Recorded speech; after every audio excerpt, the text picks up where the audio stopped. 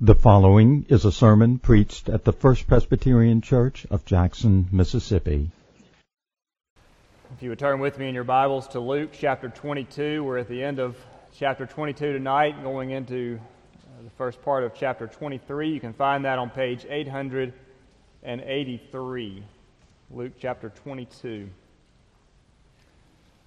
You know, most of the lists of the greatest speeches in American history are going to include a lot of the same speeches, like Patrick Henry. I know not what course others may take, but as for me, give me liberty or give me death. Or Abraham Lincoln, 77 years ago. Our fathers brought forth upon this continent a new nation conceived in liberty and dedicated to the proposition that all men are created equal. Martin Luther King, I have a dream that one day even the state of Mississippi will be transformed into an oasis of freedom and justice. I have a dream. And then maybe Ronald Reagan. At the Berlin Wall in 1987, Mr. Gorbachev, tear down this wall. And you can hear that there's a thread that has woven its way through so many of those speeches. And it's the thread of life and liberty and equality. It's a longing for justice. And yet justice is elusive. And we've seen it just this past week with charges of bribery and tragedy at the border and the murder of the innocent. It makes us mad. It makes us weep. It makes us afraid because there's so much injustice. And then we come to the passage like the one we have tonight in Luke 22 and 23, and it's to what has been called the most unjust trial in human history. What can we learn from it? What can we learn about hope from the innocence of Jesus and from the injustice of his verdict? And that'll loosely be our outline for tonight, the innocence of Jesus and the injustice of his verdict. And we'll see that our hope is just this, that Jesus was judged by God for our sin so that we might receive his mercy and grace.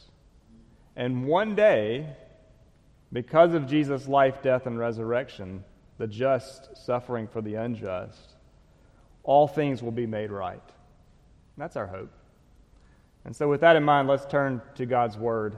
Before we do, let's pray and ask his blessing on our reading. Our Father, we look to you for help. There's much that's being recorded for us here in this passage.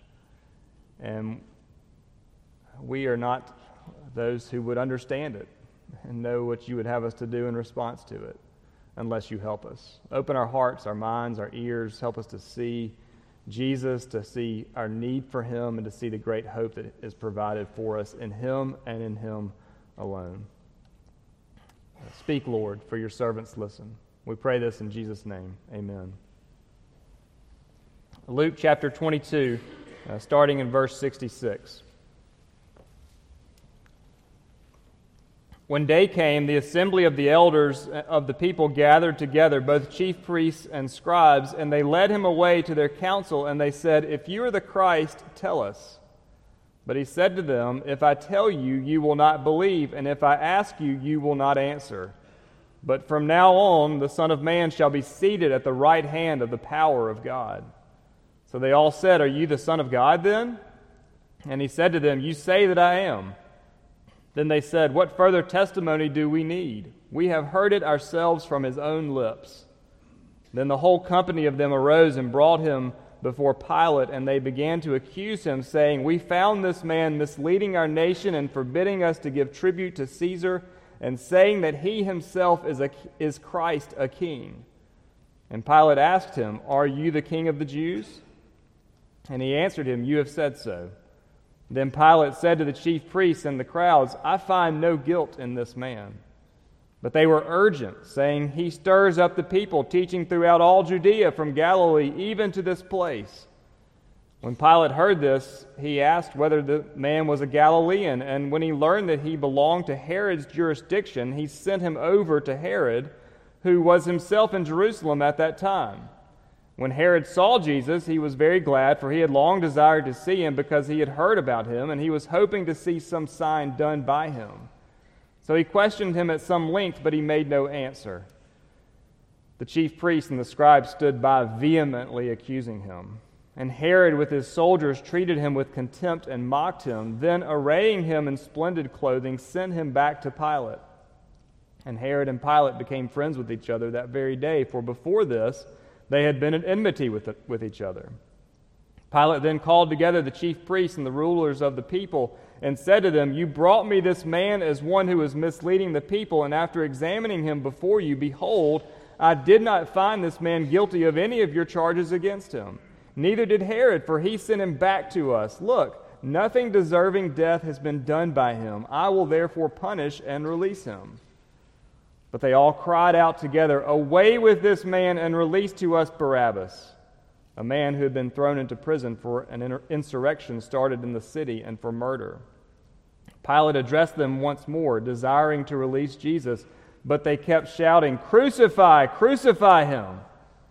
A third time he said to them, "Why? What evil has he done? I have found in him no guilt deserving death. I will therefore punish and release him." But they were urgent, demanding with loud cries that he should be crucified. And their voices prevailed. So Pilate decided that their demand should be granted. He released the man who had been thrown into prison for insurrection and murder, for whom they asked, but he delivered Jesus over to their will. The grass withers and the flowers fall, but the word of our God endures forever. What do the people want? They want peace. They really want things to stay like they are. But Jesus was a threat to all that. And they say in chapter 23, verse 2, "We found this man misleading our nation and forbidding us to give tribute to Caesar and saying that he himself is Christ, a king." And verse 5, he stirs up the people, teaching throughout all Judea from Galilee and even to this place. Jesus was trouble, you see. And let's be fair. Jesus had said some things that could raise concerns. He had pointed out the hypocrisy of the leaders, the religious leaders of the day. He had talked about the destruction of the temple. He had talked about the destruction even of the whole city of Jerusalem. And he had talked about the upheaval of the entire creation that was to come. He was trouble. And you've probably heard of the Pax Romana, or the Roman peace. It was pretty nice, actually. Bill Bryson, in his book on the history of domestic life, he talks about how there were certain advancements and refinements that came to life in Britain that were introduced by the Romans. Things like paved roads and running water and garbage collection. Things that sound pretty nice, don't they?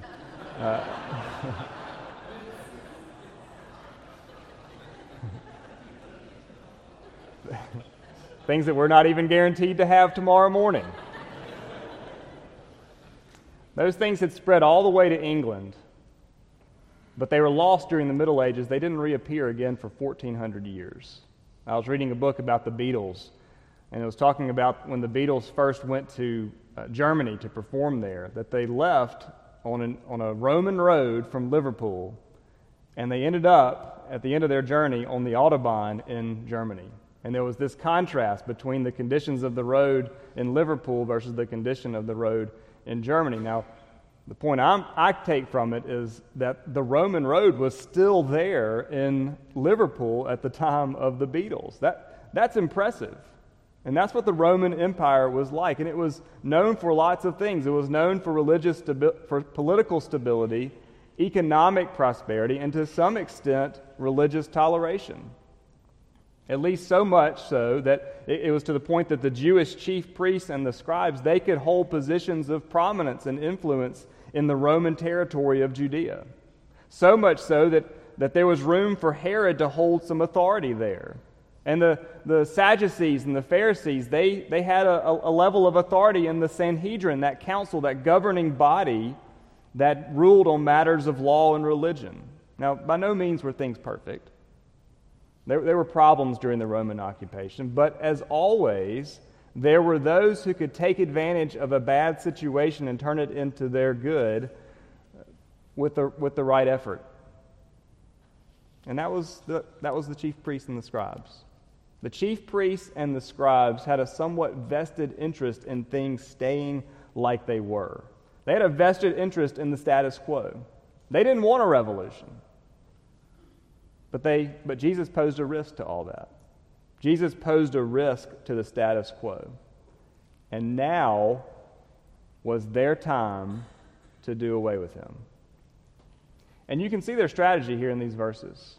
It was that if they could show that Jesus was a threat to Rome, or at least that he had made claims to be a threat to Rome, then they could bring charges against him to the Roman authorities.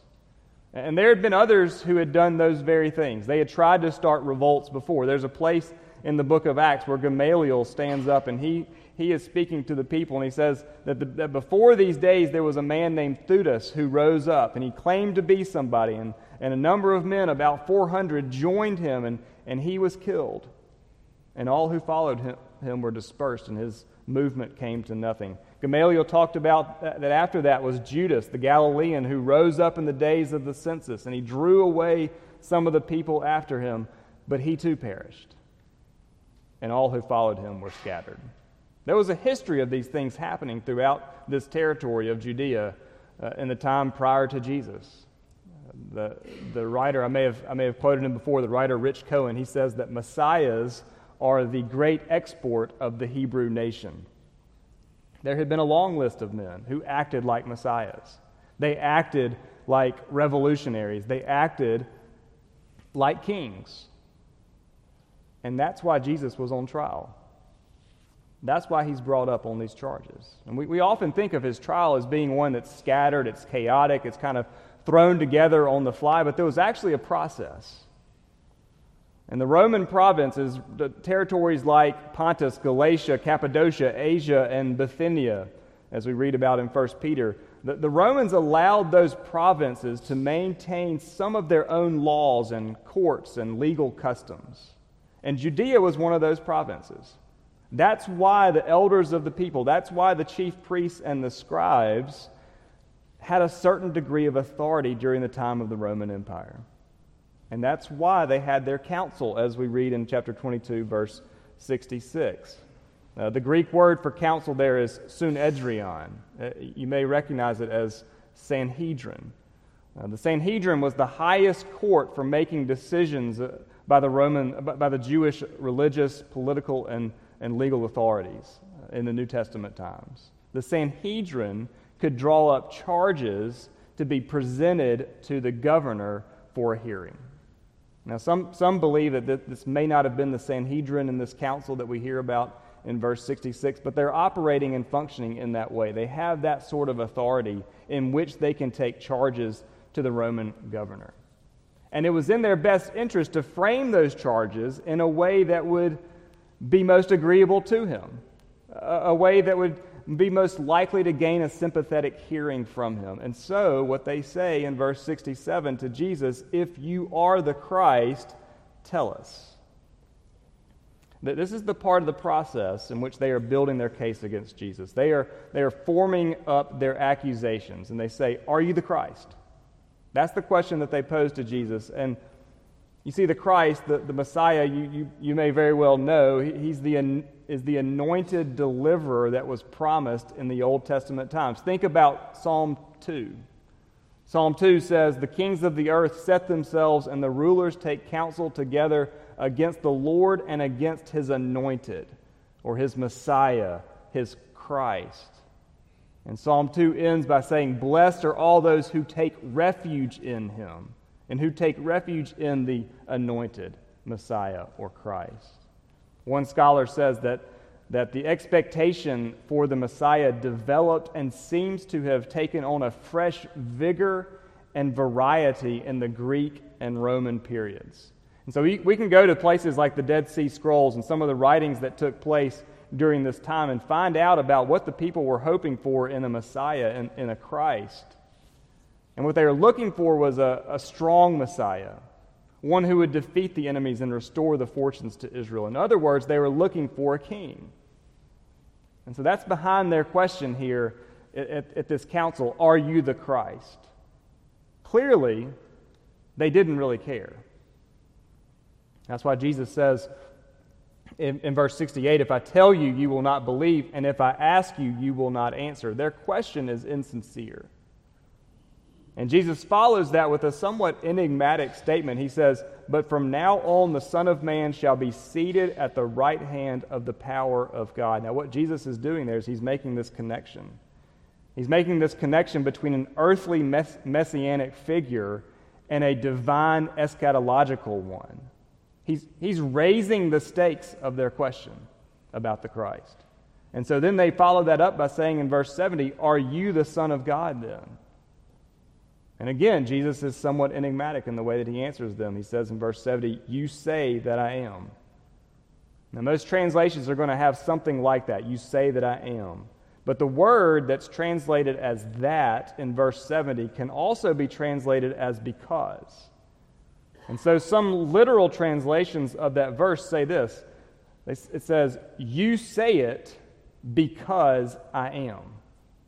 Now that's a much clearer and bolder affirmation on the part of Jesus, isn't it? And that's actually the way that the council takes it when they hear his answer. The elders take it that way, don't they?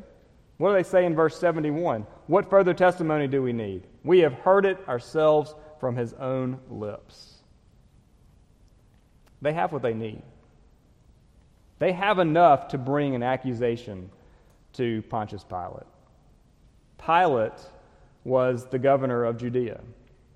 Pilate had what is called the power of the imperium. He had the authority to decide on cases that had a bearing on the stability of his province. He didn't have to go through all of the nuisance of a conventional trial process. No, he had a lot of leeway. A lot of leeway when it came to responding to threats under his watch. And the chief priests and the scribes, they thought that they had enough of an accusation to do away with Jesus as they brought him before Pilate. And they say in verse 2, we found this, chapter 23, verse 2, we found this man misleading our nation and forbidding us to give tribute to Caesar and saying that he himself is Christ, a king. Never mind that their accusation was vague. Never mind that it was mostly false and made up. They thought that if they called Jesus a king that was opposed to Caesar, that would be enough to condemn him. The only problem is it didn't work. Now, Luke doesn't give us everything in the interaction between Jesus and Pilate, but even if he had, there was probably not very much about Jesus that looked threatening to Pilate. He was a man standing before him. There was nothing impressive about him. He didn't have a network of supporters behind him. There was no history of trouble. And he says in verse 3, are you the king of the Jews? And then verse 4, I find no guilt in this man. And that's the turning point of this passage. Jesus doesn't say anything else for the rest of these verses. If you have a red letter version of the Bible, you notice that the red letters stop at this point. Jesus doesn't say anything else. He's silent throughout the rest of his trial. And what had been a simple questioning of Jesus, and they were following the proper order of operations, it now becomes an aggressive and outspoken attempt to get the leaders, to get what the leaders wanted. As Jesus grows silent, his accusers grow louder. You know, it's one of the funny quirks of communicating cross-culturally. It's something that can be called translation by volume. I don't think this is something that Ricky is doing at all. Translation by volume, you understand, is when you're speaking with someone that speaks a different language, they don't understand you, and so you repeat your question, but you raise your volume a little bit louder. So where are you from? No habla inglés. Where are you from? It doesn't work that way. That's kind of what's happening here. Pilate doesn't understand what they're saying to him. He's not responding to their accusations. And so they get louder. They get more vehement in what they say against Jesus. And you can see it there in verse 5. It's just one thing after the other. They were urgent. Verse 10, the chief priests and the scribes vehemently accused him. Verse 18, they all cried out together. Verse 21, they kept shouting. Verse 23, they were urgent, demanding with loud cries. You've heard the saying that the squeaky wheel gets the grease or gets the oil. In other words, the loud problem gets the attention. Of course, we see it oftentimes, don't we, in our so-called cancel culture, that there can be tremendous social pressure placed on people and institutions just by the volume of social media messaging. But it also works in classrooms and sports fields, doesn't it? And how often do we see playing time and grades or whatever being impacted by the talk of urgent and persistent and loud moms and dads? And it works. A lot of times it works. And you know what? It worked for the chief priests and the crowds. Because 3 times Pilate affirmed the innocence of Jesus.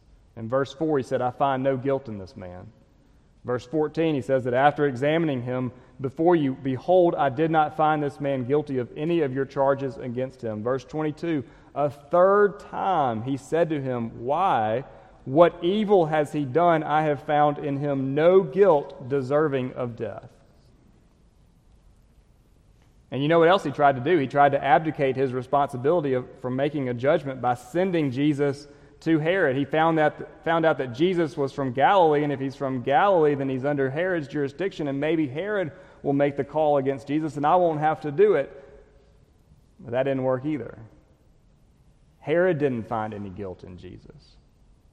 And after mocking and abusing Jesus, he sent him back to Pilate. Jesus was innocent.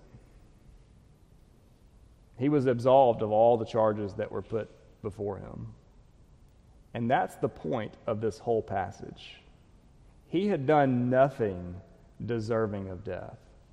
And the authorities, they wanted to just punish him and let him go. But that didn't matter. Because the crowd, they kept shouting, crucify, crucify him.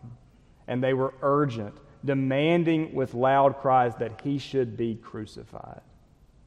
You see, they would not stop until they had gotten their own way.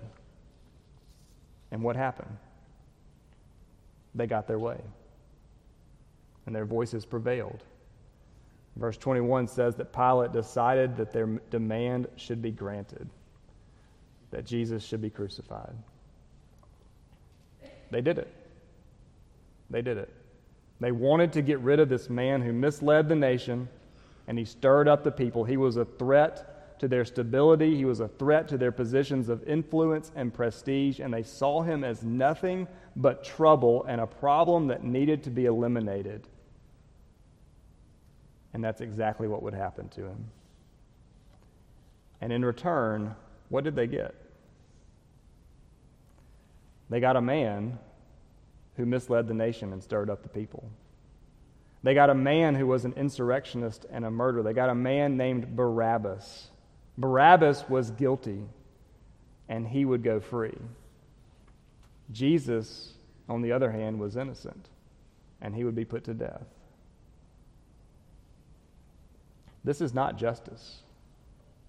And doesn't it give us a glimpse into that great Pax Romana, the peace of the Roman Empire, about how it came about and how it was maintained? It came about by keeping the peace at all costs. It came about by political maneuvering and through injustice and by wielding that cruel and inhumane practice of execution by crucifixion. The saying is that Rome was not built in a day, but we know what Rome was built by. It was built by pride and power and pragmatism. And yet, isn't that a glimpse into our own world as well? And maybe it seems like too trivial of a comment to make about a passage like this, but life is not fair. And it's always bothered God's people when the wicked prevail and when the worldly seem to have all of the advantages and the enjoyments of the good life. It bothers us when a culture of death and an ethic of sin and expressive individualism seems to dominate everything around us. When what is good is called evil and what is evil is called good. We hate those things.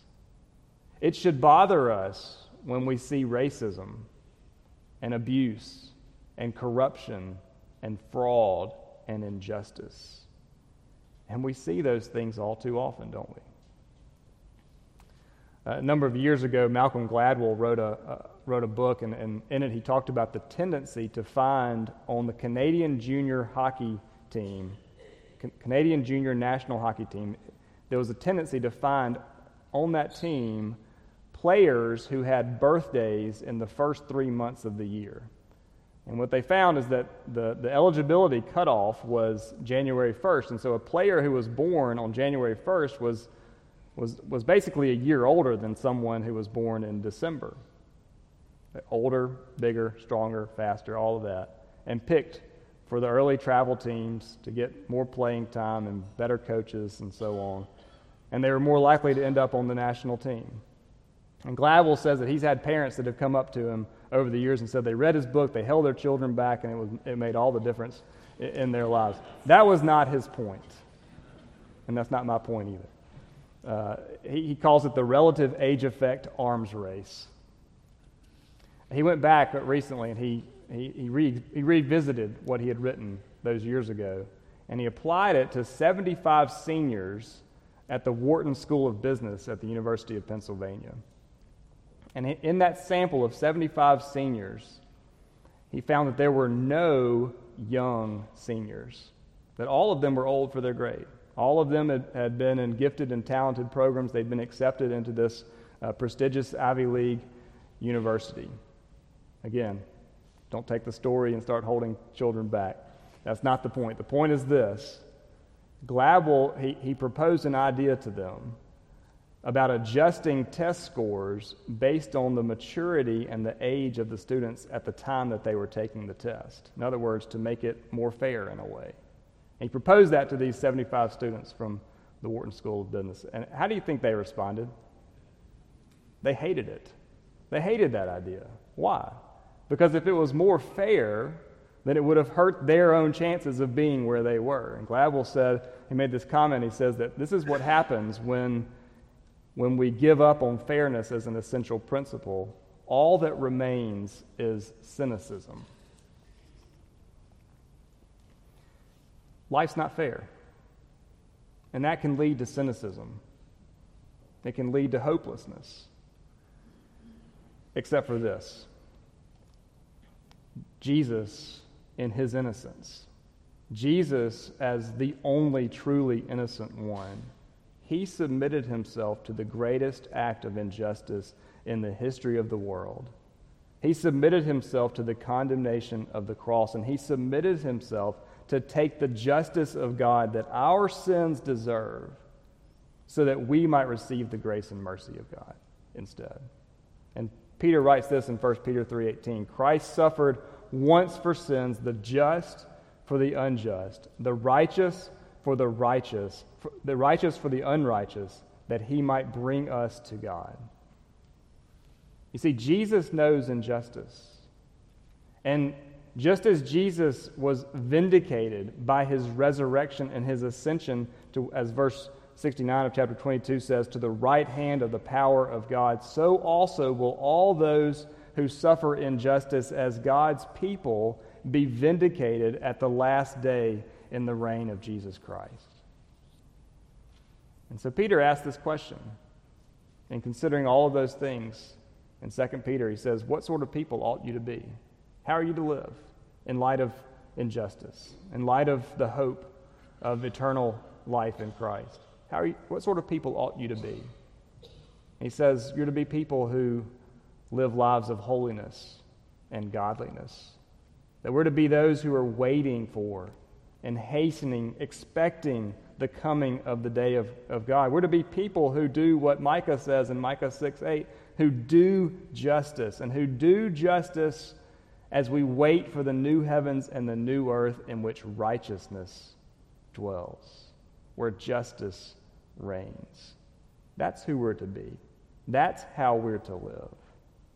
Where might we find hope in a world of injustice? Let's let Jesus have the last word. From Luke chapter 18, verse 7, will not God give justice to his elect, who cry to him day and night? Will he delay long over them? I tell you, he will give justice to them speedily. Let's pray. Our Father, our hearts long for justice.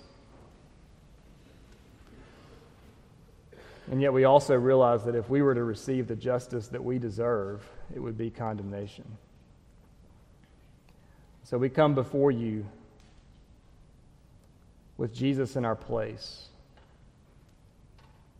in our stead, taking the punishment that we deserve so that we might receive your blessing and your glory forever. In that hope, help us to be those who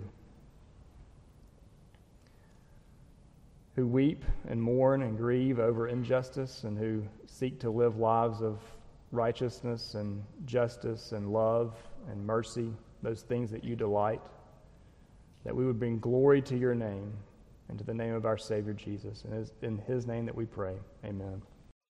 You have been listening to a sermon preached at the First Presbyterian Church of Jackson, Mississippi. Our contact is www.fpcjackson.org.